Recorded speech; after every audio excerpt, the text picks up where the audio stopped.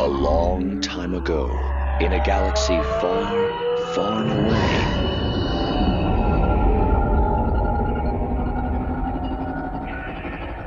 You're listening to Star Wars Beyond the Films, the official expanded universe podcast of StarWarsReport.com. There is a great disturbance in the Force.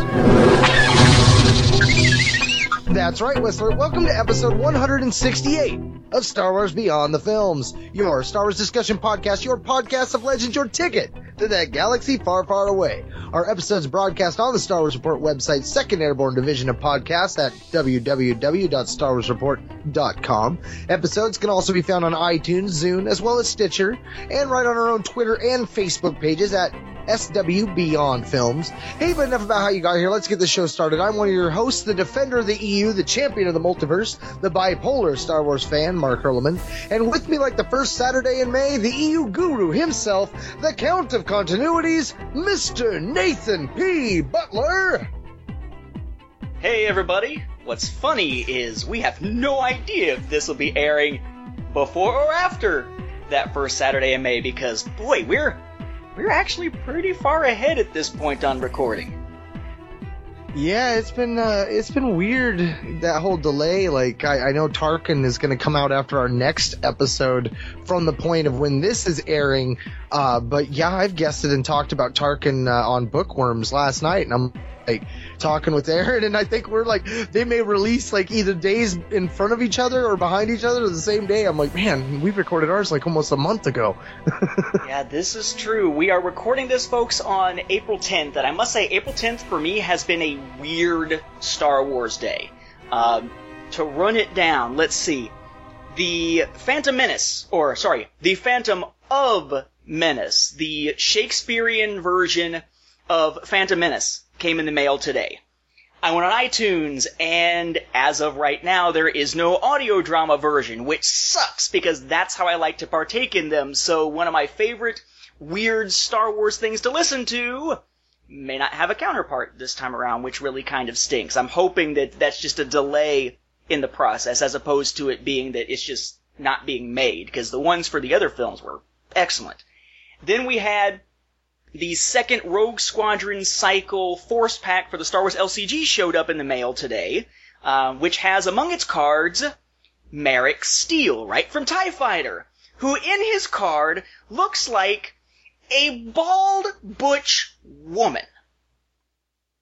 Kind of an overweight, bald, butch woman. It's really kind of weird. It's kind of like, what if Rosie O'Donnell shaved her head and became a pilot? Oh, sorry, is that bad? Is there Rosie O'Donnell fans out there? And today we also had the digital HD release of the Star Wars films, or at least the live-action films so far, which was a big deal. I decided I am going to look at them from the Star Wars Home Video Library, at least to talk about the supplements, but do it as a supplemental episode of that series, because it's not actually a physical media here. But I find it interesting that we were all shocked, because thanks to the way the distribution rights work, I'm assuming the same thing that was going to stand in the way of there being a box set of original versions perhaps at some point, because A New Hope's release distribution is all owned by Fox, and the other ones travel with Lucasfilm, so now it's Disney. We had this weird situation where the digital films were released, and I haven't got a chance to dig too much into the supplements and things like that yet, but the most obvious thing is that A New Hope has the original fanfare with 20th Century Fox and everything, Yep. but now all 5 of the other films have this weird truncated version where there's no 20th Century Fox, which means there's no fanfare. Instead, it's a Lucasfilm logo. I think it's a little bit longer on screen than before, and this weird, it feels like an edited version of like the end of the special edition trailer music that you get at the end of, I guess it was A New Hope's credits music. It was just See, and we were bizarre. thinking it was Return of the Jedi's end credits. Yeah, but it definitely felt like it was something that was cut and pasted together. Yeah, which is unfortunate. It's just weird. I mean, I'm sure I'll get used to it like we got used to No and everything like that. But it just was odd today. And then today, the early review copy arrived of Lords of the Sith. And Lords of the Sith, one odd thing about it, didn't apparently have a regular arc, a regular advanced reader copy. Usually when the reviews come out, you get basically this weird thing where it's like kind of like a purplish white book. There's no real cover to it, at least not a finished cover to it, and it's uncorrected page proofs. That didn't happen this time. People on NetGalley got that digitally, but those of us who get the paper copies didn't, and instead they sent us the finished book just a couple weeks before it's supposed to come out. And I don't know if this will air before or after the book actually comes out later this month, but there was an immediate chronology freak-out moment type of thing, because the opening of the book, and I don't think that this is giving anything away, even if it is slightly before release when this airs, the first sentence of the book says, 8 years after the Clone Wars ravaged the galaxy, the Republic is no more, and the Empire is ascendant.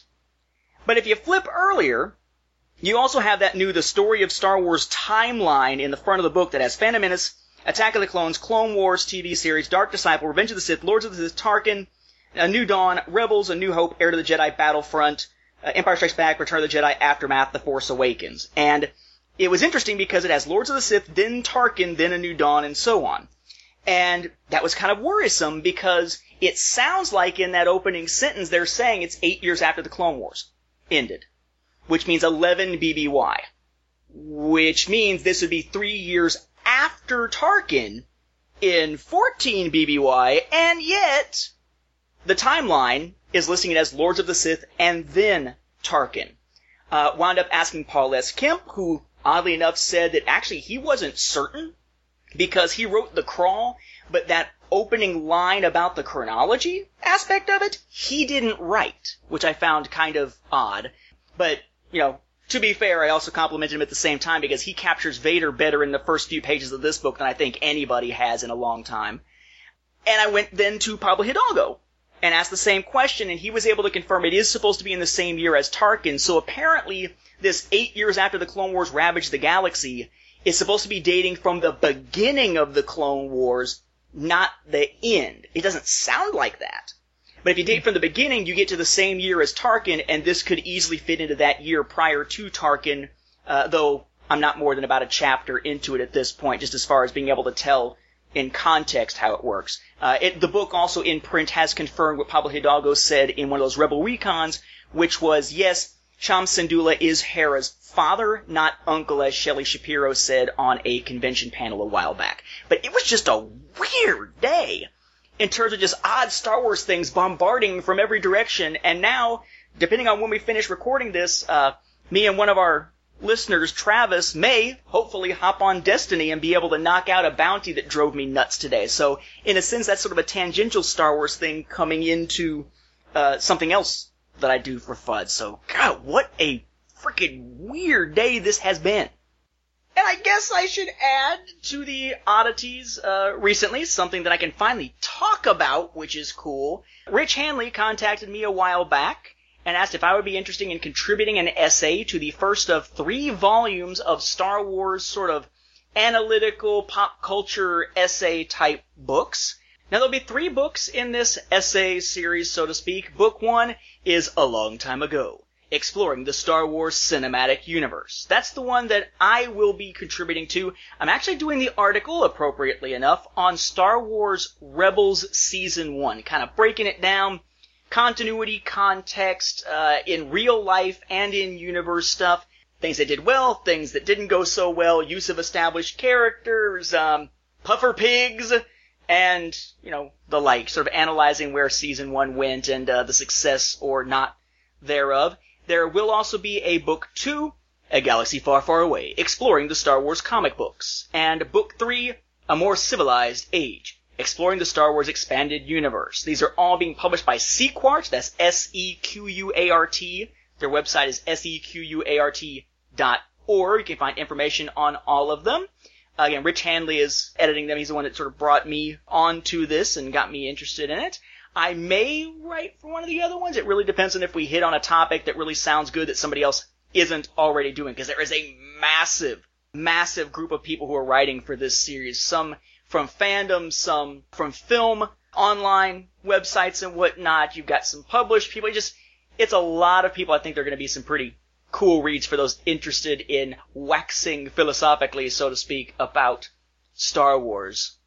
But yeah, another oddity to add to the oddities I almost didn't even think to mention. How odd. Well, see, I wonder with the Lords of the Sith if that's like a nebulous thing. Because, like, even Tarkin, there's a line in there where they talk about, years after his incendiary death, there was a quote he was known for, which kind of gives you the impression that the book itself was written, much, much later in the timeline, even though it was set, about 5 or so in the timeline. So I wonder if it's one of those cases where maybe, parts of the book are set in one end and where the beginning was set in a different spot. Maybe that's the case. I don't know. It's that whole idea, I guess, of writing it as history as opposed to writing it as legends, right? Yeah, exactly. I mean, I suppose it would be something that's a little more, a bigger issue when it is something like what you're doing with the timeline and stuff, when you're trying to pinpoint these things down and all you have are references, to things. I think that's always one of those things that always is going to frustrate me when they don't know when a book is going to be placed, which I don't think that was necessarily the case. I just think this is probably one of those cases of either a number got transposed or it's a book that spreads across. I don't know.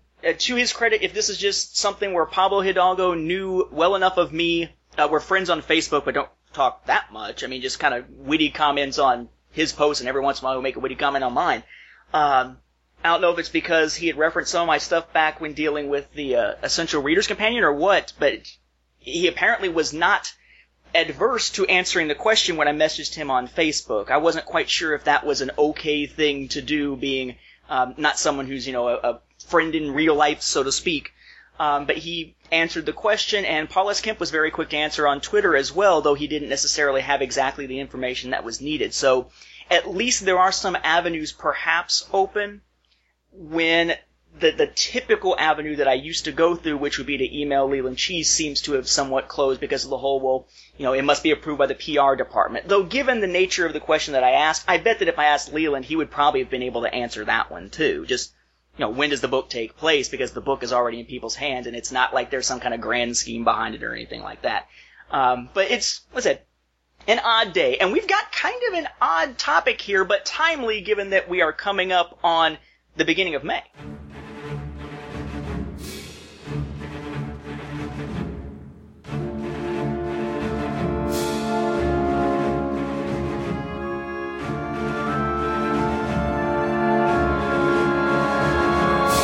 Well, here at Star Wars Beyond the Films, we ask the tough questions. Questions that have bothered you for a long time, or simple ones that have perplexed you off and on.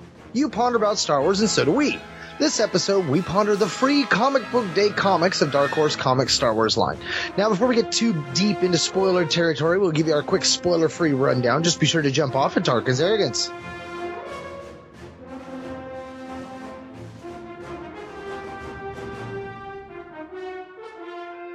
There's not really much of a division between, say, spoiler-free and spoilers this time around, because these stories are so short. All we want to do really with the spoiler-free segment is give you a sense here of where you can find these if you don't want to know anything about them. Because talking about them at all will probably spoil at least a big chunk of them. There's just not much to them. So, in 2002, you had the Free Comic Book Day comic Star Wars Tales, A Jedi's Weapon. You can find that in Star Wars Tales number 12 also. You can also find it in Star Wars Tales, I believe it's volume 3 of the trade paperbacks. Each one contains 4 issues, so that would make it the last one in volume 3. Then in 2003, there wasn't a Free Comic Book Day Star Wars comic at all. In 2004, you had Hide in Plain Sight, which is a Star Wars Clone Wars Adventures comic, right? That is based on the Genndy Tartakovsky series. That one was later collected into Clone Wars Adventures Volume 2, talking about those little digest-sized ones, the early ones. Then in 2005, we had Brothers in Arms, which is just promoted as Star Wars, Brothers in Arms. It was collected into Clone Wars Volume 7, When They Were Brothers. You can also find it in Omnibus Clone Wars Volume 3, The Republic Falls. In 2006, we had Routine Valor, which was also reprinted as the Star Wars Fan Club special in 2008. That's that one with the cover that has that really cool picture of tons and tons and tons of Star Wars characters, kind of like a red and black and purple type of cover. That was also collected in that same The Republic Falls omnibus. 2007 and 2008 did not have Free Comic Book Day Star Wars comics. 2009 had The Clone Wars, based on the newer series, The Gauntlet of Death, which featured Kit Fisto. That was collected into the trade paperback for The Clone Wars in Service of the Republic. 2010, again, no Free Comic Book Day Star Wars comic. 2011 had The Clone Wars Oppress Unleashed, which is actually the middle chunk of Clone Wars Digest Strange Allies. In 2012, we had The Art of the Bad Deal, which was collected into Star Wars Volume 4, A Shattered Hope, that is with the Brian Wood series, even though it was not part of the Brian Wood series. They just needed a place to put it, I guess. And then in 2013, we had The Assassination of Darth Vader, which is written by Brian Wood, which was collected in Star Wars Volume 2, the series, Volume 1, trade paperback, In the Shadow of Yavin. And then in 2014, there was no Star Wars comic, and I don't believe they've announced one for 2015 as of the time we're recording this. But then again, it took them until the week before Celebration to announce that Del Rey's going to have a sampler, that they're giving away free Star Wars books to some people, and that they have a Marvel Star Wars preview comic at Celebration. None of that was announced until very recently, so maybe there will be one for this year. We just don't know about it yet. Yeah, you never know. Yeah, the one thing I noticed, I mean, when we first talked about doing this episode, I was like, oh my God, this is going to be 2 or 3 episodes long. I was such a panic about it. I was like, we might have bitten off more than we could chew here. But then I got into them, and I honestly blew through all of them in one sitting. They are so short that, yeah, to really talk about really anything about any one of them would pretty much spoil the whole thing, because there isn't very much to them. I mean, I guess that is what you get when you get what you pay for on a Free Comic Book Day. I know from that aspect of things, you know, the Free Comic Book Day event has been something that my family, we look forward to, because my local comic store, they opened up April 4th, and that tends to fall on that. So like this year they're having their anniversary again. They're holding it on Free Comic Book Day. So they have the 501st show up and stuff. It's a big event. There's usually a long line to get in. Usually you can get 2 or 3 comics. There's a whole bunch. And a lot of the comics, you know, there is a second comic on the other side. There's a lot of them that you flip over and there's one on each side. So when you get them in that form, it's totally a different experience than say like when you get it in the trades and stuff. You know, like Clone Wars Volume 7, they were brothers. You know, when I'm flipping through that, there's really nothing to tell me that that's the Free Comic Book Day unless I'm looking at the little fine print on the first or second page in at the bottom. I mean, aside from that, even the cover doesn't even say anything about it being the Free Comic Book Day. So you wouldn't even really know there was anything about it. You'd just be like, oh, that's a really short story. What the heck? But yeah, it's definitely interesting. I like the fact that they offer it. And in the terms of, you know, looking at the EU as legends and stuff, little short stories like this that seem to be little throwaways and stuff are kind of refreshing in and amongst themselves. Yeah, I mean, there's not a whole lot to any of these. There's a couple that stand out, I would say. Nothing really to write home about, certainly nothing that's particularly impactful in any of them, but sort of a chance for people to test the quality of Star Wars comics in their particular eras. Now consider that your spoiler warning, Beyonders and Sentients of all ages, because here we go on another adventure beyond the films. Right, now these don't really need big summaries because of course they are little comics. We're just going to kind of hit them as we go. Keep this sort of a manageable sized episode, just like these are manageable sized comics.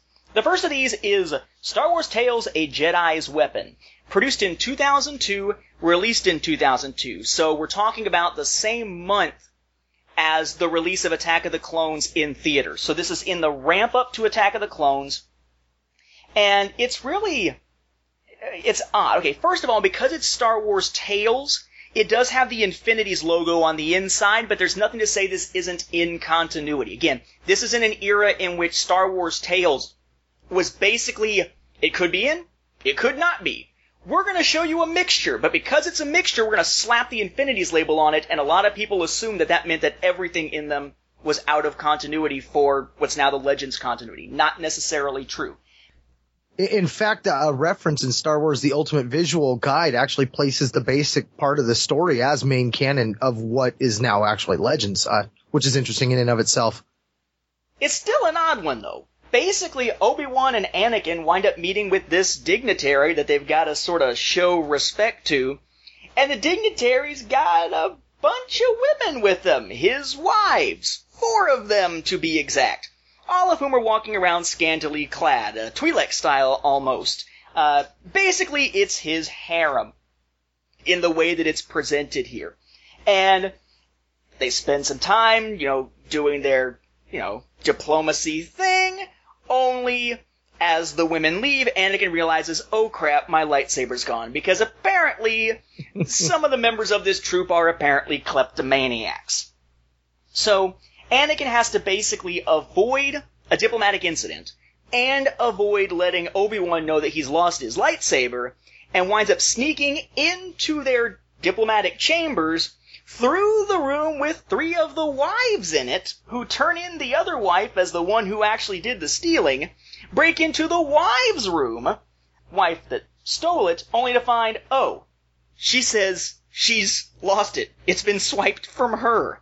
Until eventually he winds up back in, ha ha hee hee. It turns out that Obi-Wan had it all along, and we get a final few panels here where it turns out that basically as she swiped it and stuck it sort of inside like a holster on her leg inside her dress, Obi-Wan used the Force and snatched it right back before she was even out of the room, and we get the, this weapon is your life type of discussion between them. But I find it interesting and creepy that when Obi-Wan is shown in the flashback actually withdrawing the lightsaber with the Force from the woman who was walking away, it really kind of looks like he's pulling the lightsaber out of her ass. I'm just saying. She doesn't have a lot of places to hide it anyway. They showed it going on her leg, but it sure looks like he pulled it out of her rectum. What have we got here? Hello there. It's an interesting little tale. It's goofy, it's kind of funny, and it's fun to see Anakin awkward around pretty women.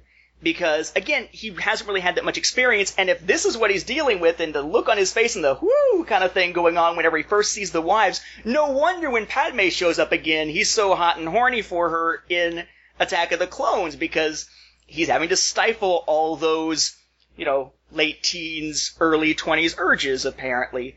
Again, nothing to write home about, but, interesting. The only downside to this one I find is that it's very, very thin. It's almost like those Dark Empire 1 and 2 little preview comics. It's printed on less glossy paper than all the rest of these, so it really feels kind of like it should be a crappy quality item. But again, fortunately you could pick it up with better quality in Star Wars Tales number 12, so this is probably not one a lot of folks are going to be hunting down. If you are hunting it down, though, look for the one with Attack of the Clones Anakin on the cover with his lightsaber. And for what it's worth, before we move on, A Jedi's Weapon is written by Henry Gilroy, with pencils by Manuel Garcia.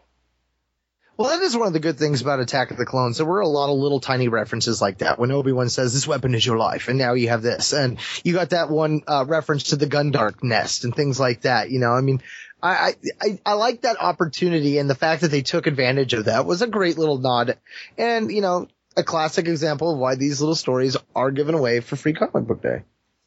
That brings us to 2004. Again, in context, we are still a year away from Revenge of the Sith, but people have been learning about General Grievous a little bit, thanks mostly to the Genndy Tartakovsky series, and of course there is that connected Clone Wars Adventures comic series drawn in that style with short little tales, several of them usually per volume. This winds up being one of those tales. It was presented here, though, as a Free Comic Book Day story, hide in plain sight. Basic gist is that you've got clone troopers and Luminara Unduli and Barriss Offee. Well, she is still a Padawan, so who knows where this is going to fit anywhere anymore.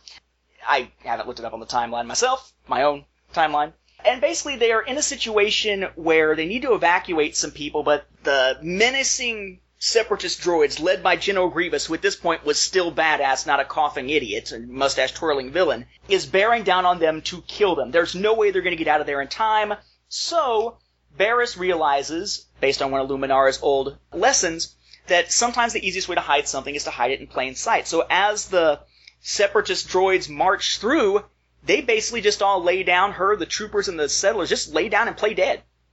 As if they've already been killed, and the droids just march on by, only to wind up finally being defeated by more Republic reinforcements. It makes, again, kind of a nice little tale, interesting little twist, cool to see Barriss and Luminara in it.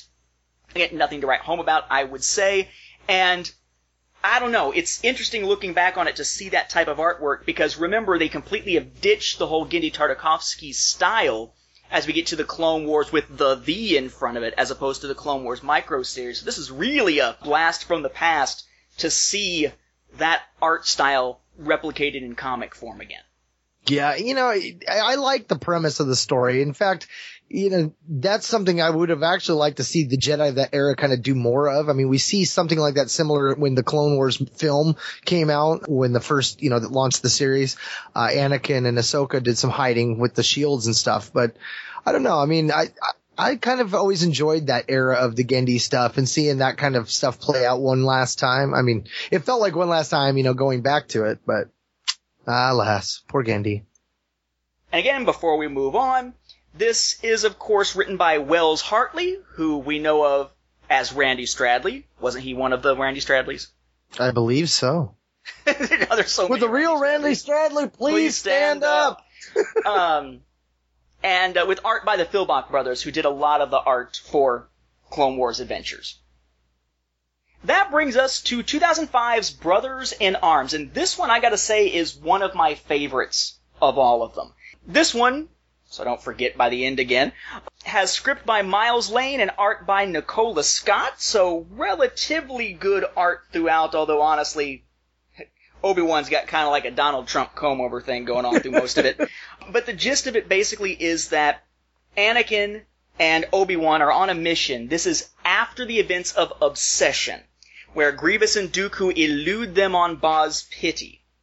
And we see them crash in basically a Republic gunship on the planet Rue. And as Anakin and Obi-Wan try to go get help, basically, and call for reinforcements, call for pickup, the clones, for the most part, stick around and try to fix the ship.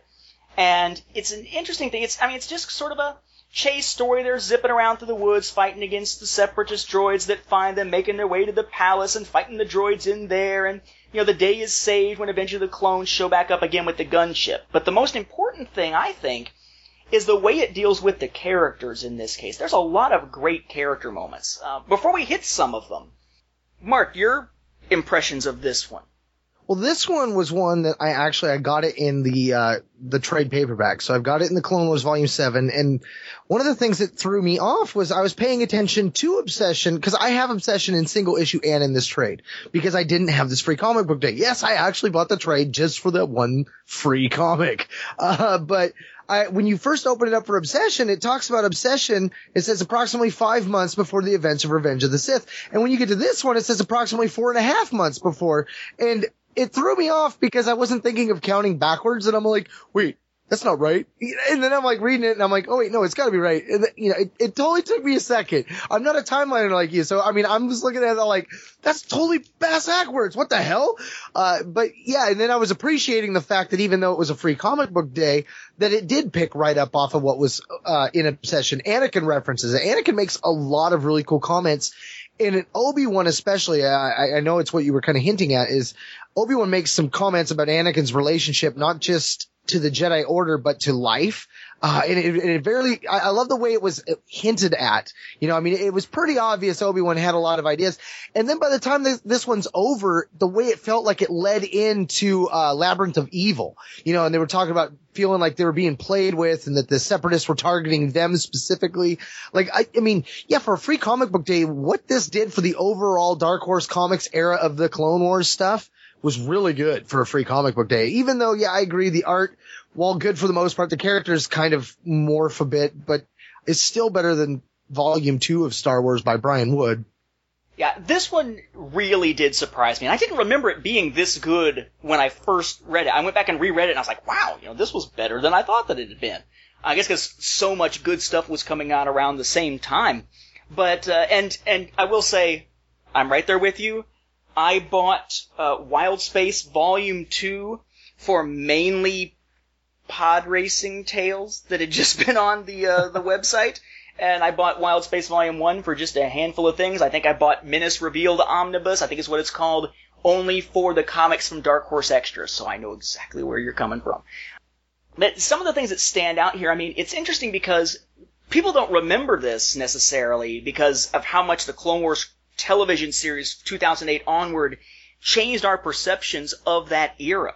But Obi-Wan had gone through hell in this era. He'd been caught, he'd been tortured, he had to see people cut down left and right, he had people slip through his fingers. He was really sort of pressed to a breaking point, even more so than Anakin in this era.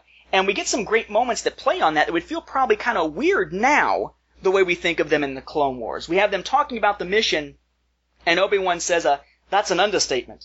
There's no telling how many droid patrols are looking for us. Clearly they know we survived the crash. This mission is not going well at all. And Anakin replies, we could still beat Dooku to the Citadel. If we're lucky, and in the worst case, I think this mission has already gone beyond that. We've lost our backup, lost our speeders, and we're without a plan. I'm truly sorry, Master, but I think we need to focus on our goal and not worry about anything else. Our situation stinks, but we've got to keep going. I know. I'm sorry, Anakin. I let my emotions get the better of me. Well, at least if we're on foot, I don't have to worry about any more of your stunts. I'm like, that is not what we usually expect out of Obi-Wan, him being the one with the emotional outburst. But it's a more human side of Obi-Wan that we got in that era of publishing. Again, this is being published in 2005. Well, another thing about this era that the Clone Wars, especially season 6 of the Clone Wars, changed is what was going on with Dooku and the other Sith. You know, when Labyrinth of Evil, it was all about chasing down who that Sidious was and all that. But at this point, you know, Anakin, he's just wanting getting back to Coruscant. And of course, he hides it by saying, and the temple. And Obi-Wan goes, this was our chance to apprehend Dooku and his cyborg general and finally end this war. Dooku keeps evading us, and the longer he does, the longer the Sith Lord behind all of this remains hidden. You know, at this time, you know, we didn't find out that Dooku was Tyrannus and all that. That was still a mystery as to who Tyrannus was, how Dooku fit into everything. Was Dooku a Sith Lord or not? I mean, yeah, the opening scroll of episode 3 calls him the Sith Lord Dooku, but at that point, the comics and stuff, we were all still questioning, did the Jedi ever figure that out? Granted, the Clone Wars Season 6 came and changed that, but here again is another classic example of where we were at that time when this was made. That's right. And as you mentioned a moment ago, this is the one that also ties very heavily into the continuity of that era, of course, because I've informed the Council of what happened here. They feel that the Confederacy is targeting us, as do I, but for what reason remains unclear. They have given us our next assignment. Republic Intel has located Viceroy Gunray's hideout on Cato Nemoidia. And then Anakin gripes until finally Obi-Wan says, we'll be underway within the hour. It's literally leading directly into Labyrinth of Evil, as you mentioned, which is not something you would have expected, usually, of a throwaway story. In fact, honestly, a lot of times in the era of Star Wars publishing in which this was being made, and since then, up to basically losing the license to Marvel and all that, which is sort of a fait accompli thing. It seemed as though a lot of times the novels and the books weren't doing a whole lot together. The novels and comics for Clone Wars had, but then you had all these little throwaway stories with them, and you felt like the throwaway stories, oh, well, they're not going to matter. It'll be the other ones that matter. No, here's one that should have been a throwaway story, and it mattered. It had an interesting connection to something we see in some of the more mainstream stuff. And as time went along, it seemed like Del Rey and Dark Horse were kind of doing their own things in a lot of ways, sort of never the twain shall meet. But this is an era in which throwaway stories could matter every so often, which is impressive to me. See, and ironically enough, I thought Obi-Wan was totally being a weenie throughout this until you pointed out the fact that, yeah, he had just come from all that stuff where he was wearing the Sith torture mask. Asajj Ventress tortured him and Alpha, and just coming off of everything that happened with Obsession, Alpha now being gone. That makes a lot more sense when they get into the temple and they find out, we've walked into a trap. We should have seen this coming. And they start fighting and they get separated and Obi-Wan's like behind Anakin. But who is behind all of this is a question for when we are fit. And Anakin turns around, Obi-Wan. And at this moment, there's a really panicked look on Obi-Wan and he screams, Anakin, help me. And I'm just thinking, what a wanker, but when you put into context the continuity of what was going on, yeah, he's exhausted, not just physically, but emotionally, morally. He's, completely beaten at this point. And he's very much leaning on Anakin, which adds to the heartache of Anakin's betrayal. I mean, I loved what classic Dark Horse was doing, and this to me feels like a classic Dark Horse. See, folks, every now and then we have people complain that because we're American fans, we focus very much on the American audience, and that we seem to speak to our own as opposed to the world through podcasting. See? Mark just used the word wanker. So apparently we're becoming a little more multicultural. I blame it on Celebration. That brings us to 2006. Okay, so we're in the era after Revenge of the Sith had hit theaters. That publishing process had started to wane as far as the big Clone Wars stuff, but we're still getting some Clone Wars material, and the Clone Wars cartoon series that we know of more recently was still a couple of years away and hadn't, as far as I recall, been announced yet. So we have a story entitled Routine Valor by Randy Stradley with art by Douglas Wheatley. And this is where you start to see these flip books, by the way. General story, basically Commander Cody is in a gunship with a whole bunch of troopers. They have a mission that they're supposed to go on. They crash. They wind up going to the top of this peak, taking out some cannons there in order to survive the day and so forth. And it was routine. That's the kind of valor they always experience. This is the first time that we have a Star Wars Free Comic Book Day story that does not take up the entire issue, although A Jedi's Weapon was kind of thin at the time. This is one that has 2 stories in it. You flip it over and you get a Conan story by Tim Truman. Conan, the Librarian. Isn't that who he is? I don't know. I've only seen it on UHF. But this is, for some reason this story really didn't tend to connect me. It felt like sort of action for action's sake. You know nothing's going to happen to Cody. You don't really care what happens to the rest of the clones because at the time we didn't really know many of them by name, at least not the ones in here. And it just sort of felt like a throwaway story. It was routine. And ironically, it was this and the Into the Unknown comic, the one where Indiana Jones and Star Wars cross over, were the 2 that were combined to that fan club special back in 2008. But I don't know, this one just didn't resonate with me, I guess is the word I'm looking for. Well, surprisingly, this one actually is my favorite of these ones. And I think for the first time, it's because it's so continuity free. I mean, you could take this battle, this story, and slip it in almost anywhere. I mean, granted, Anakin and Obi-Wan are probably not together, but they could be. You don't know. Obi-Wan's in his own gunship.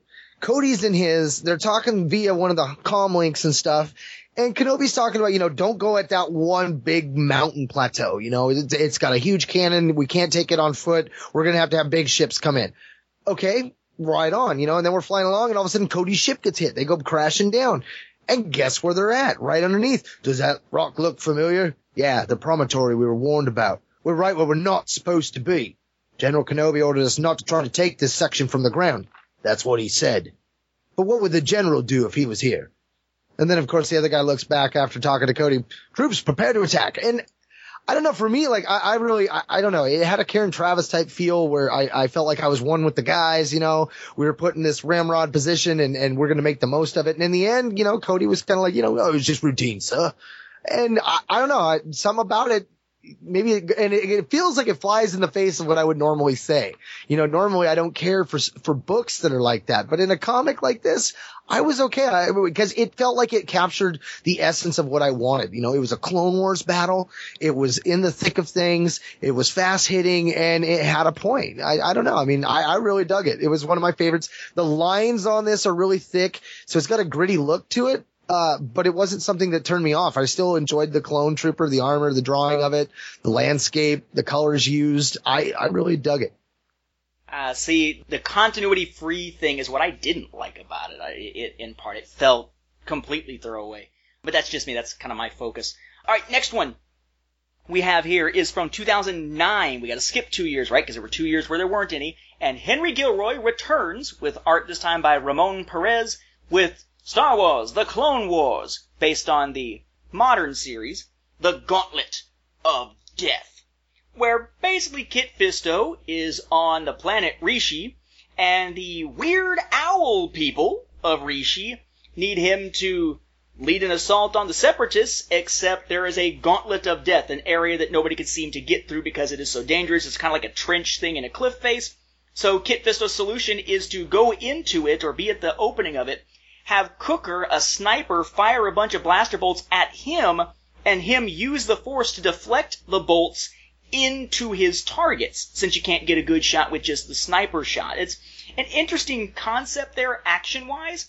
Another extremely, extremely quick story, because this time, it's a flip book again, but it's not one, not two, but 5 freaking stories crammed into one comic. You have Usagi Yojimbo, I've heard of him, Emily the Strange, not so much, Bean World, what? And Indiana Jones, da, da, da, da, and the Temple of Yearning, all in this same comic. Though granted, the Star Wars one gets its own side of the flip book. You flip it over, and the other ones just have a simple Free Comic Book Day title on the cover. They only get covers, or get credits and titles for their stories when you look at the inside cover of that side of the flip book where it lays them all out. The Star Wars one gets its own credits page and a decent number of pages here. Again, it's kind of a throwaway story like stuff we get with the Clone Wars Digests and the Clone Wars comic series by Gilroy at the time. But I must say I really like the whole concept of, okay, you can't shoot the targets and I can't take them out directly, so shoot at me, I'll deflect the blaster bolts into the targets. It's an interesting use of that blaster deflection force ability. Absolutely. That's my, yeah, you took the words right out of my mouth, because that's exactly what it is. That ability and the way he goes about it is what makes this a fun read. But it's totally something that you don't need to actually see or read. It's such a quick, like, I dare even say this all takes place in a matter of 5 minutes. The most of it is the lead up before Kit shows up, because you find out that these clones are there and there is no Jedi leading them, and that, they're basically at the mercy of the local authorities who don't know diddle about war. And so it's just making the clones look bad. And then Kit shows up to stop the stem of lost troops, and this is his solution. And he makes short work of it. That was the funnest part about the whole thing too. And I love the good clone names like those too. Come on, Choppa. Then again, we skip a year in 2010 and come back in 2011 with an oddity here. We have the Clone Wars Oppress Unleash. So again, tying into the cartoon series. And it's a flip book. You get half of it. From the one side is Star Wars, the other half is Avatar: The Last Airbender, with 2 different Avatar stories in there that are slightly shorter.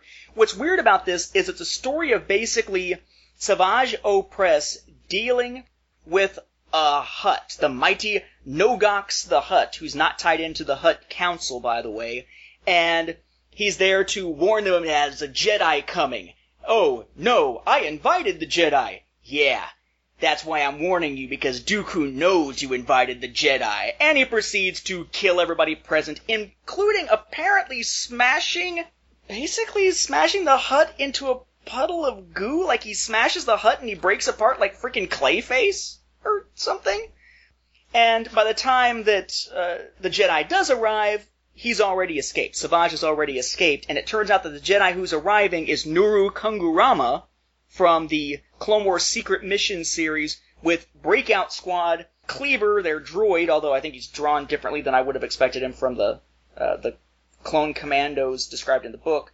And I think you're supposed to call him Gizman, the big swoop biker dude that I think made his debut, back with the Shadows of the Empire stuff. I have a real hard time calling the guy Jizz. What do you need? What do you need for this mission? Well, who do we need? We need some Jizz. Really? Is this an artificial insemination assignment?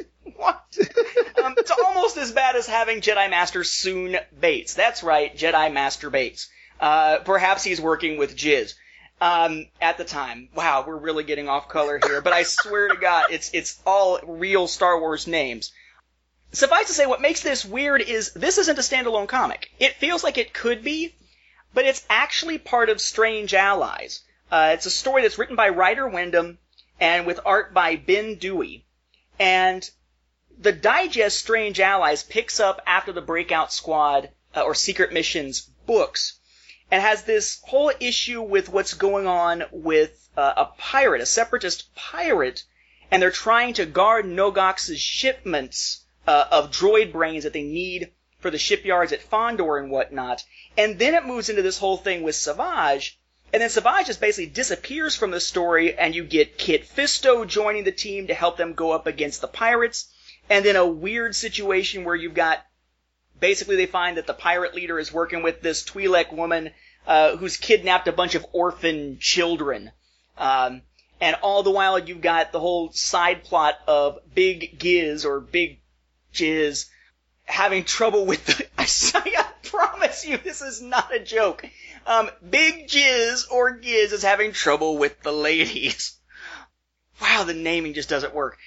And they just kind of carry on through that storyline where he, like, starts to fall for the woman, the Twi'lek woman, of course, who has kidnapped the children, who's supposedly blind. He's like, you said the green hover bus, so I knew you were lying, type thing.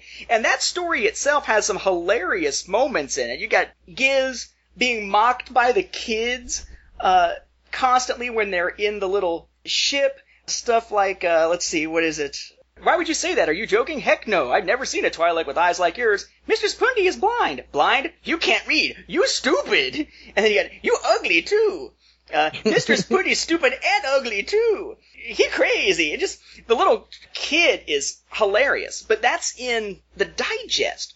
All they did was cut out the center of the digest, the one part that deals with the character that we saw in the Clone Wars that was big at the time in the cartoon series, yanked it out, slapped it in there as if it was a standalone story. It's not. It's not meant to be. And I'm sure this probably confused the heck out of people who didn't know who Nuru and Breakout Squad were in the tiny bit that they appear in that story. To me, I think that one, I don't know. It's probably one of the oddest of all of these, and I'm not sure it would have been thought of as successful because it isn't a whole story. It's scenes. You know what I mean? It's related scenes, but not a story in and of itself. Well, the reason why I like this one so much is this one is what I would consider one of those fun fandom hunts. Naru and Breakout Squad are a group whose story stretches from, books, kid books into comics, and other stuff.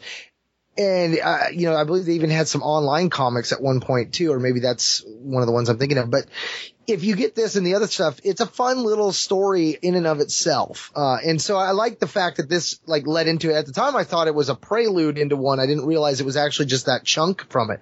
And you mentioned when Savage is chopping the hut up.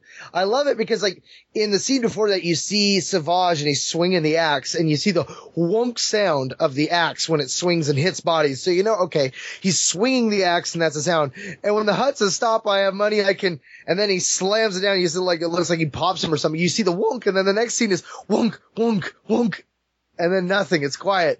And then when you get to the very end, when Breakout Squad walks into that room, all that's left of the hut is from his nose up of his head. You're like, dang, man, Savage brutalized him. And I think for me, the one of the cooler things about this was seeing Breakout Squad and that in the flesh for the first time. This, I believe, came out before we got the comic digest. At least that's how I saw it.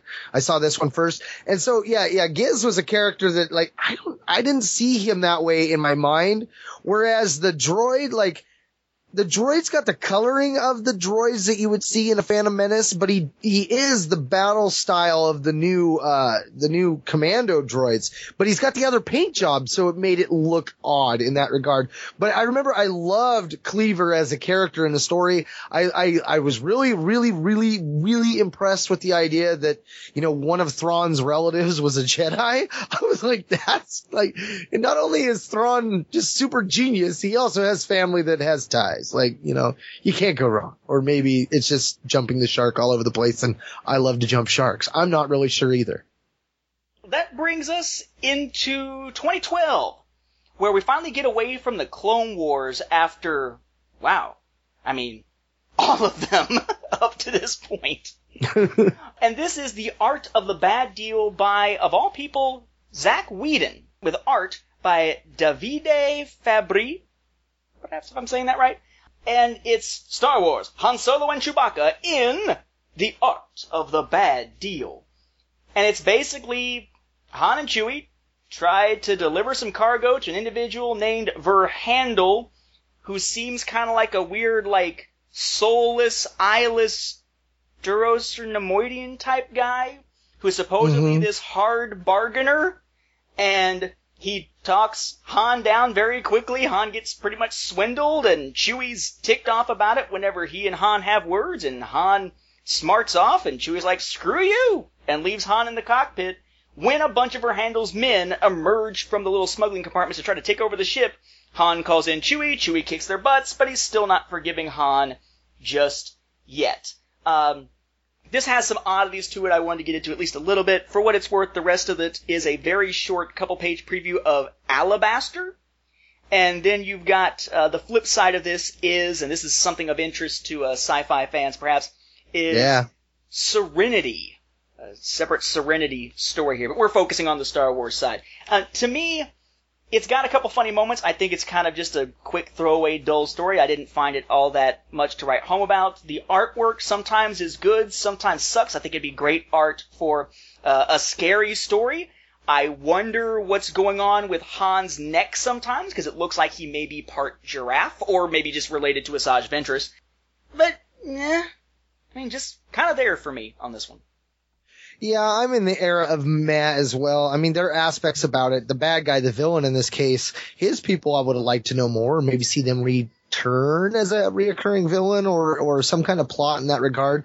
The one thing that jumped out the most, though, the one thing that made me stop and go really, and kind of, that makes this one of those that, like, if you never picked it up, it would be no big deal, is once Han is captured and he's tied up, and he calls on Chewie, Chewie shows up, and he whoops everybody. These villains are all around Han at this point, who is, again, tied up, can't go anywhere, can't do anything, and all they gotta do is hold a blaster to Han's head, and they've got the ship. My give up. Yeah, exactly. And I mean, yeah, they're like, well, that's all. Let's take the Wookiee on. And I don't know. It was just one of the stupidest things. Like, nobody bothered to put the blaster on Han and bring this to a conclusion. That to me was the weirdest thing that jumped out.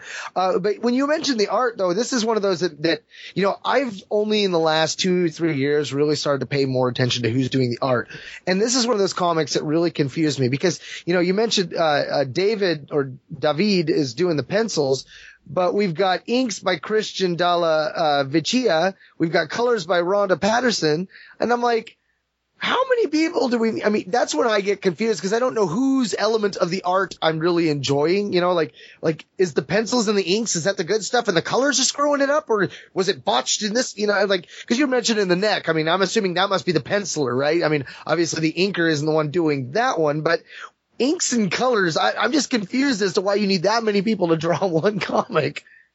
And I know Joss Whedon is a huge name out there, but it really did seem like this was sort of a, hey, Joss Whedon made Serenity. Let's have Zach Whedon, his brother, write a Serenity comic. And hey, while he's at it, let's have him write a Star Wars one too. It's like, yeah, okay. Hey, I got two for that reason, though. I was like, I got to have one for my Star Wars and one for my Serenity. I guess in that regard, with the last Free Comic Book Day, we really lucked out that they put Star Wars on its own and the other 5 together, because Indy could have just as easily taken a whole side.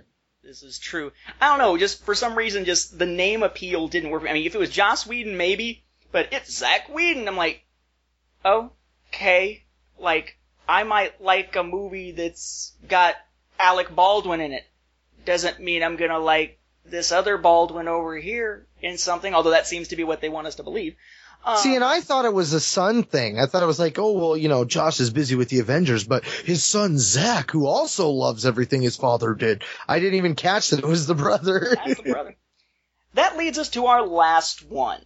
The most recent, because there wasn't one in 2014, and that is 2013's The Assassination of Darth Vader. This one is by Brian Wood, who wrote Star Wars Volume 2, with artist Ryan Otogawa, who is not a regular artist on that series. This is his only time working with Brian Wood on Star Wars. The stories also included in this one include a Captain Midnight story and more Avatar: The Last Airbender. Captain Midnight does not get his own cover. There's a little notice on the Star Wars side that says includes an all-new Captain Midnight story. You flip it over, and Last Airbender does get its own cover on the other side. The gist here is that it is Darth Vader, and he's actually narrating the story.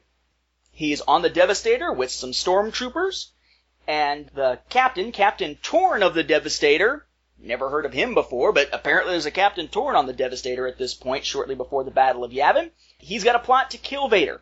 So the stormtroopers are walking Vader into the docking bay right as Boba Fett is arriving on unrelated business, and the stormtroopers turn on Vader and they decompress the docking bay, which is the whole point of trying to kill Vader. The captain flips a switch, decompresses. Of course, decompression isn't going to kill Vader. He just flips a switch on his breather and he is good to go.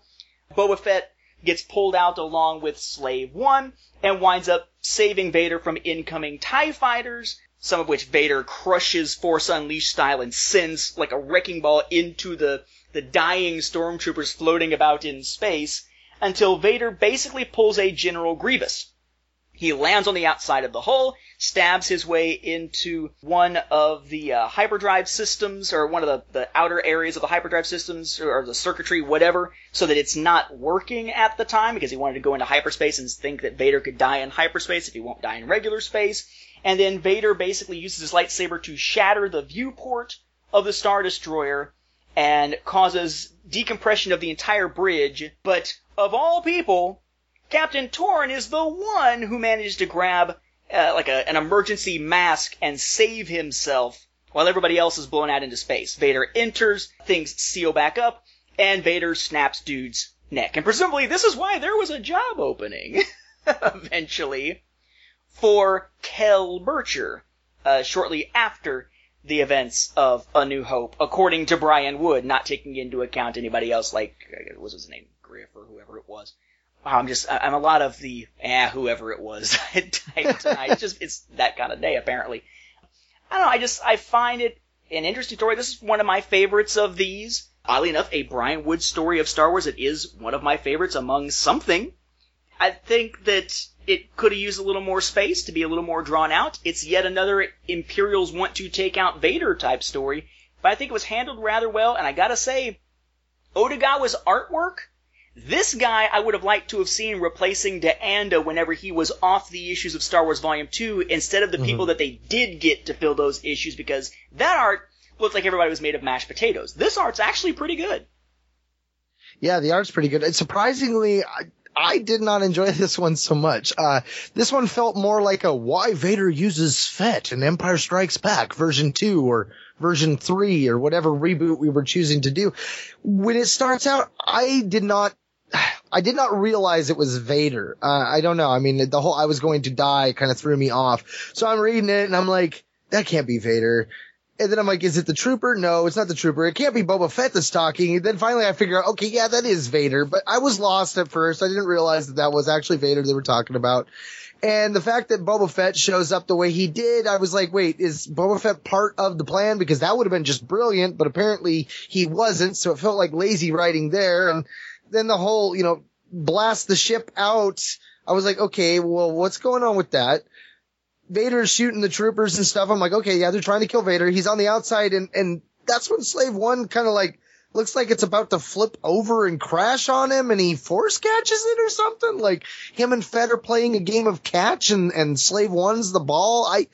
I was lost at that point, but I was like, okay, the adventure's still kind of fun because it is, at this point you got Vader outside the ship and I'm like, all right, whatever. Aside from the little weird angle of why Boba Fett's there, I had no idea why Boba was there. So again, at the end of this, I felt like this was just this is how Boba and Vader met and why Boba was on that very short list. In that regard, I was like, okay, I get it. But I felt like, okay, here's Brian Woods doing his thing again, coming in and just, like any good freelancer, he adapts to the needs of the task at hand. Oh, I'm so punny. That was me just actually quoting the comic itself. That's the old Brian Wood thing, which is we'll just retread over something that's come before as far as the whole, Boba Fett, you're gonna be on call. You're at the top of my list. Your hits are on my list. And hits in this case meaning killing. Yeah, it's like Boba Fett apparently within this era was being told repeatedly, it reminds me of the old Batman, right? The Michael Keaton Batman. You are my number one guy, right? The thing about this issue that cracks me up, it killed me when I saw it the first time. literally, I dropped the comic, because I was reading it standing up. I was moving back and forth between rooms and stuff, so I had it sitting on top of my printer, and I'm just walking back and reading it, because I'd read it fairly recently.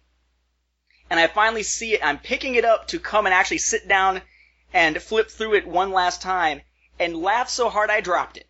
I've just read it right as you're saying this. Oh my God. Right? Holy crap. Right after. You had mentioned it and I was like, what is, holy Right after the Star Wars story, ladies and gentlemen, there's an advertisement for Brian Wood's Star Wars Volume 2. And it says, Star Wars featuring covers by Alex Ross. Brian Wood writes an all-new original trilogy tale. And we kid you not, the tagline up at the top, like a kick to the balls, the heroes before they were legends. Wow. And wow, the fact that I read that right as you were saying that, I'm like, it dawned on me that was funny in and of itself, and you're like, and I dropped the comic, and what could he have read? And then I'm like, wait, before they were like, oh God, that is a kick to the balls. How you like the taste of them testicles kicked all the way up into the back of your throat, sir? Yeah, How you like them apples? Applesauce, beep. Absolutely cracked me up. Although it's a perfect time also to mention the other weird thing with Star Wars that happened within the last week. Remember the whole April Fool's thing? Give us, what was it, 10 or whatever it was, copies of Star Wars #1 from Marvel, and we'll give you an exclusive variant of Barbed Wire #1. And it was announced on April Fool's Day. Everybody thought it was a joke, and no, it's Dark Horse basically going, hey, mother effer, and flipping the bird at Marvel. Well, and what's great about that is that Marvel did that to DC during the Darkest Day or Brightest Night or whatever that was with the Green Lanterns. So it's like, it's like a double whammy. And did you see the interview also? There was an interview, gosh, was it comicbook.com? I think it was CBR. I think it was Comic Book Resources. I may be wrong though, but there was an interview in which I think it was actually Randy Stradley was talking about it. And basically, the way he described it, there was no discussion at all when the Star Wars license moved to Marvel. It wasn't, well, you're doing a good job, bud, or hey, here's what we'd like to do, or whatever. It was simply, we will not take any account of anything that you have done before. We're just going to move it to Marvel because, hey, we own it. Too bad. Which is, I mean, that's the way that it certainly seemed to fans in a lot of cases, and it certainly makes business sense. And in the business world, you got to be kind of cutthroat at times. But up until that point, it seemed like usually Dark Horse, or the people behind Dark Horse, especially their editors, were out there trying to put a good face on it. And, well, we had so many good years and blah, blah, blah, and you'll still be able to read them as they get reprinted and blah, blah, blah. And hey, we got all these other cool stories that you can check out from these other franchises. And here was basically Stradley saying, yeah, we got dicked. So send us your Star Wars #1s. We'll send you some barbed wire. Eat it. And it slid right under most people's wire. Sorry. It slid right up under wherever that woman kept the lightsaber. And everybody thought it was an April Fool's joke, too. That was the best part. It was like 2 days later, they're like, wait, what? That wasn't a joke? Like, it's a little ballsy, don't you think? Who cares? And they planned it that way. They planned it so that it would sound like a joke, and then they could and get attention for it, right? Because it's April Fool's Day. And then come back a few days later and get attention for it again as a promotion for the Barbed Wire #1 by saying, no, dude, that wasn't a joke. We meant it. This is the only way to get this exclusive variant cover. Give us your Star Wars #1s.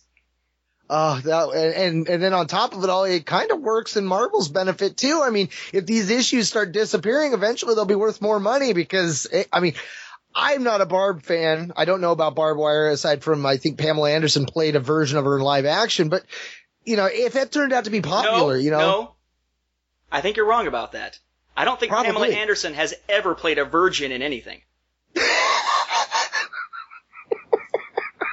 Good night, folks. This is one of those episodes you almost need to put a parental guidance warning on the beginning of it.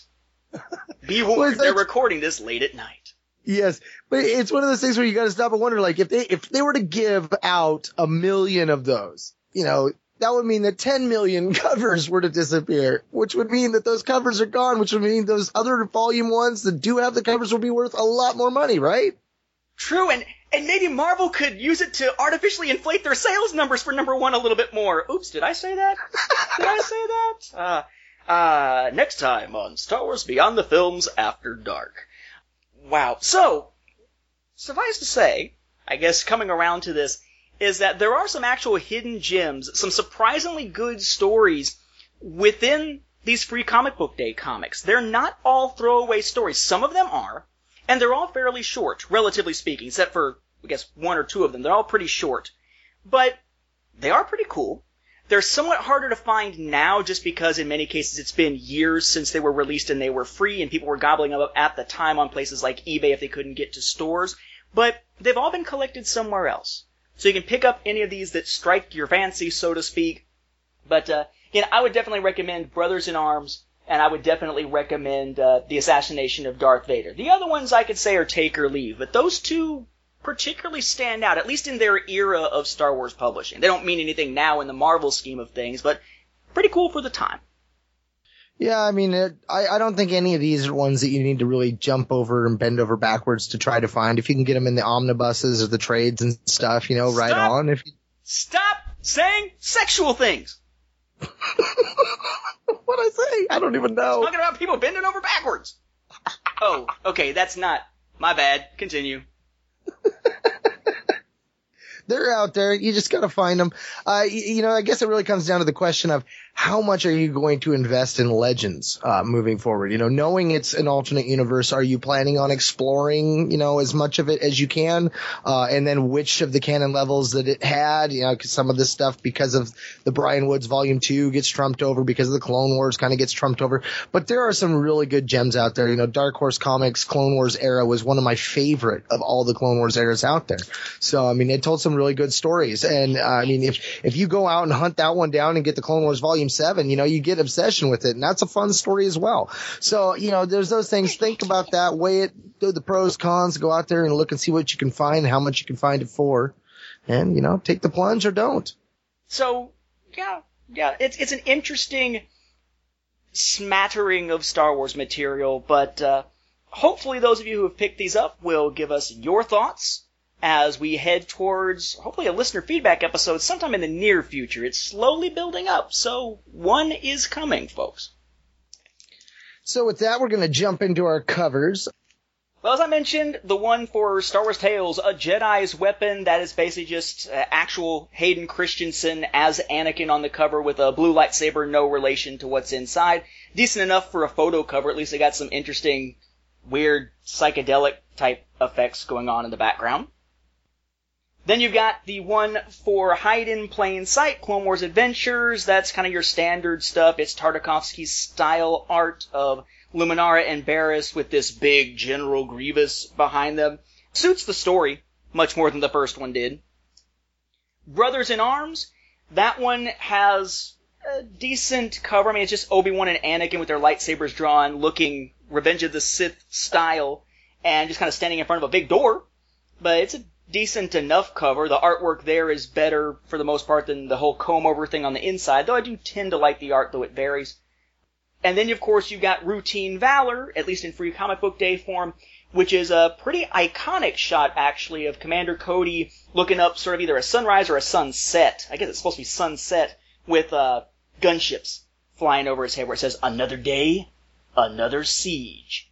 I should also note with these that up until you get to Oppress Unleashed, they all have these oversized boxes instead of a UPC area that says, "From your pals at Dark Horse Comics," and a lot of times you'll see these with a stamp that has the stamped name and address of your local comic shop. Mine don't, because of just how I managed to get my hands on them over the years.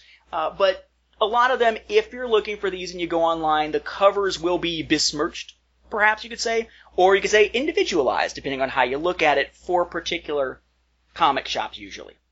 Yeah, in fact, I noticed that because I have one of them that does have the stamp, one that doesn't. And then, in fact, when you get to the last one, they've got that From Your Pals and Comics on the side again, but it's not a box. But it's back, which I thought was odd because, yeah, they did with the Savage Opress one, it dropped away for just that one. It was like, I wonder why they did that.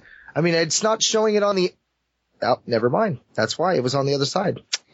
It's not as garish as it goes along. It starts out of these big white boxes that are just kind of weird to see because they're horizontal. And then once you get to Oppress Unleashed, it's on the other side. And then when you get to the two newer ones, it's vertical off to the side for the Art of the Bad Deal, where it's basically just where you would see a UPC symbol anyway, so it's not a glaring thing. And then on the one for Assassination of Darth Vader, that one's a plain white background, and it's just that label off to the side without there really even being much of a box to it. So it's like they slowly got less obtrusive as they went along. Mm-hmm. Now, when it comes to, like, you know, the Clone Wars Gauntlet of Death, I think that one's one of my favorite fun ones, you know, the classic Clone Wars styling, you know, from the digests and stuff like that.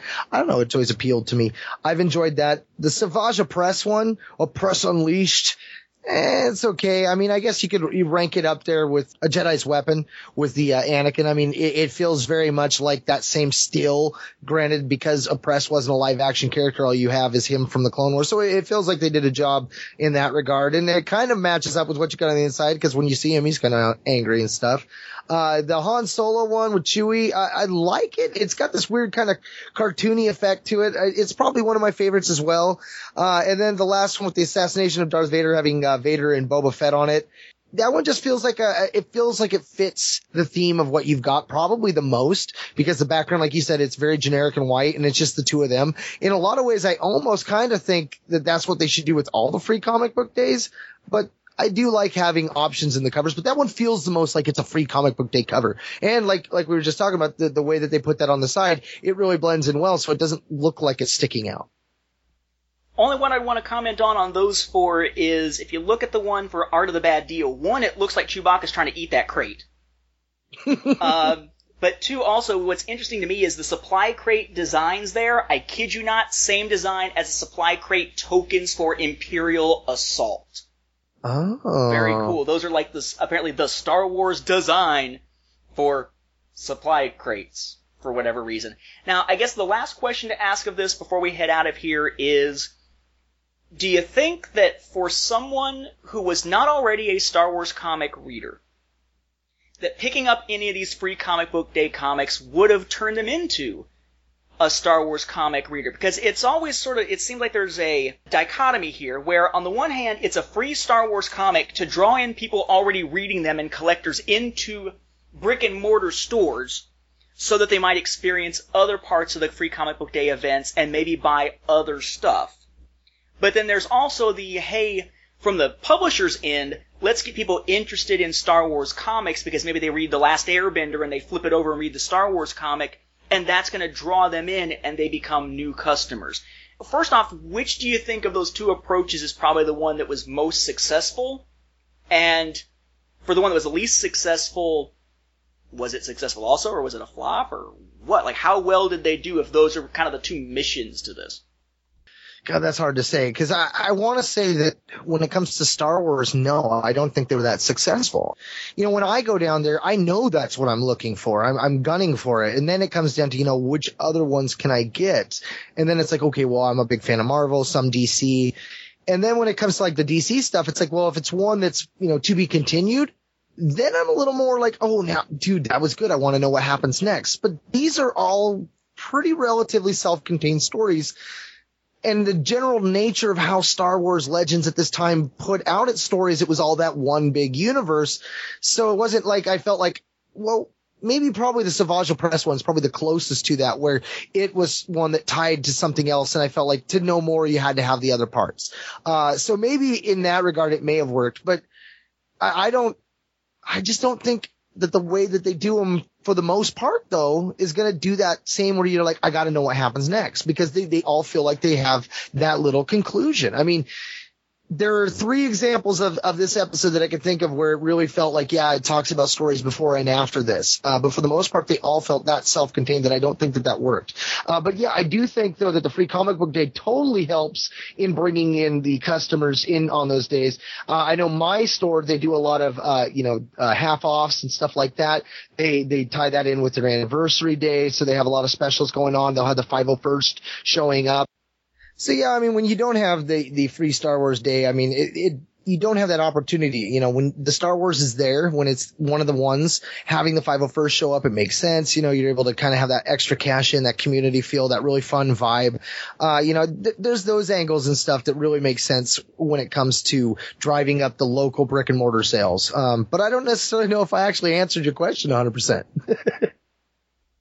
I think it's hard to answer the question. You know, I'm not sure that there is much of an answer. We'd have to look and see what the distribution looked like, I suppose. But to me, none of these stories really felt like they were hooks to bring people in.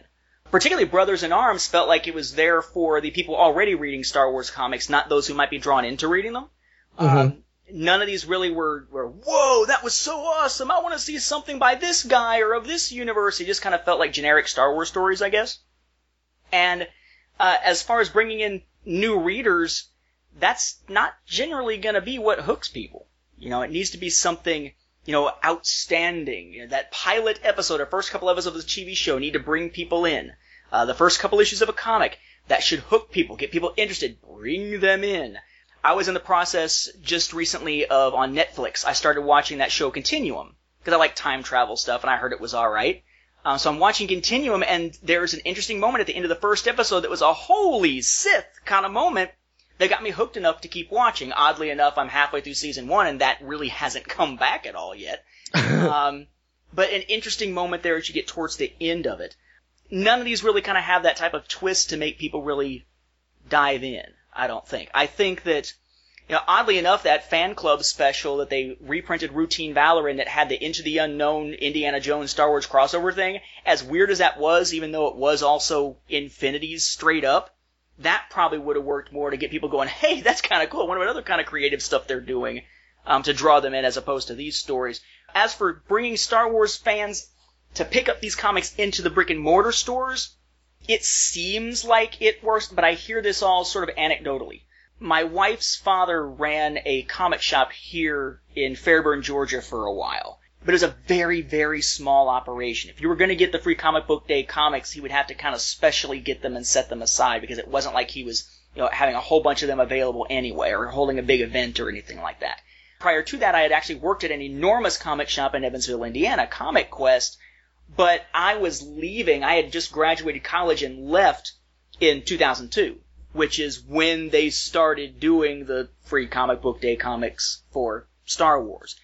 But just anecdotally, it seems like it has brought in quite a few people. It brings a lot of people in for the events. It brings in the people for the gaming and kind of everything else. It's kind of Free Comic Book Day, but not just about comics anymore. It's sort of all geekdom. And in that sense, I think that, yeah, a Star Wars fan who can't get these another way is going to go in. What I actually found interesting was kind of like with that Del Rey sampler last year. Not talking about the one that this year they're giving away at Celebration, but the Del Rey sampler last year, remember what was unusual about it was it was an ebook. There wasn't a printed version. And I found actually that more people that I've talked to, it wasn't that they were drawn into the comic shop by the Free Comic Book Day comic, and they wouldn't have gone and gotten it anyway if it was just any other Star Wars comic. It's just this one happened to be free. It was more people actually for the first time saying, hey, well, it's free. I'm going to try out the Dark Horse app and get the digital version of this Free Comic Book Day comic to read instead of making the trip all the way to a comic shop. And it sort of got them into the app. Now, granted, now that's not an issue because Dark Horse's app isn't selling new Star Wars comics. Just all the old archive stuff you may have already bought is still accessible through there. But I found it interesting that people were taking an event that's meant to bring people into brick and mortar comic shops, and it was also acting as a doorway to get them into a non-Comixology comics app, since Comixology handles pretty much everything but Dark Horse at this point, and it brought them in. Yeah, I wouldn't even have thought about that one. Now, we're going to have more of these down the road, I'm sure, as we eventually get more Free Comic Book Day stuff, but don't expect that anytime soon because look how long we rambled on over 8 issues, and that's, 12 years worth of comics? So expect another one sometime before retirement. My co-host will be Jaina.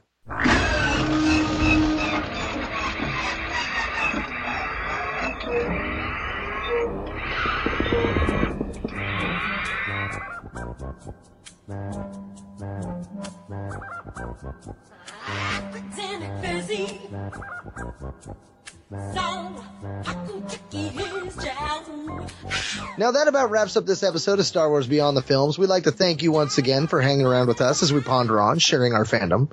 Remember, you can always listen to our episodes streaming online on the Star Wars Report website's 2nd Airborne Division at www.starwarsreport.com.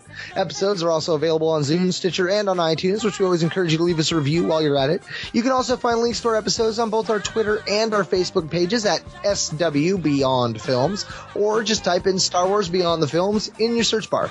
Hey, no matter how you get there, though, be sure to like our Facebook page. It's one of the best ways to interact with us, our own home one, if you will.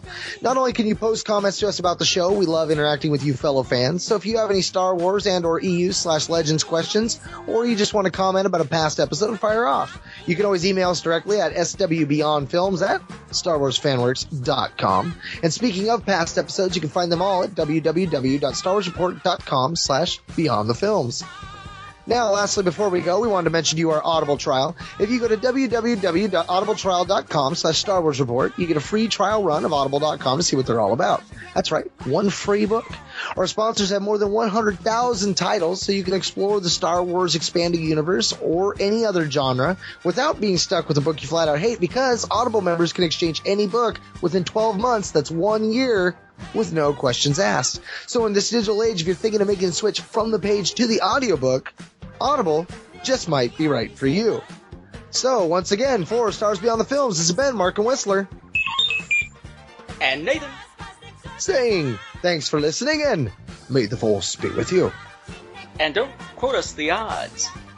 His comment about Jaina being his co-host means that I'm dead. And I guess she's the Countess of Continuity. Nothing so morbid, I hope. Or the fact that we'll ever do another free comic book day. Will we still be around in 8 years? Apparently we're becoming a little more multicultural. Yeah. Apparently you are completely breaking up. Oh, a bean. That leads us to our last one. The most recent, because there wasn't one in 04, or... I feel like this episode should end somehow with Cartman from South Park. You got F in the A! It is it's an odd day. What can we say, listener? And for me, it's a new day, because it's 1 a.m. at this point.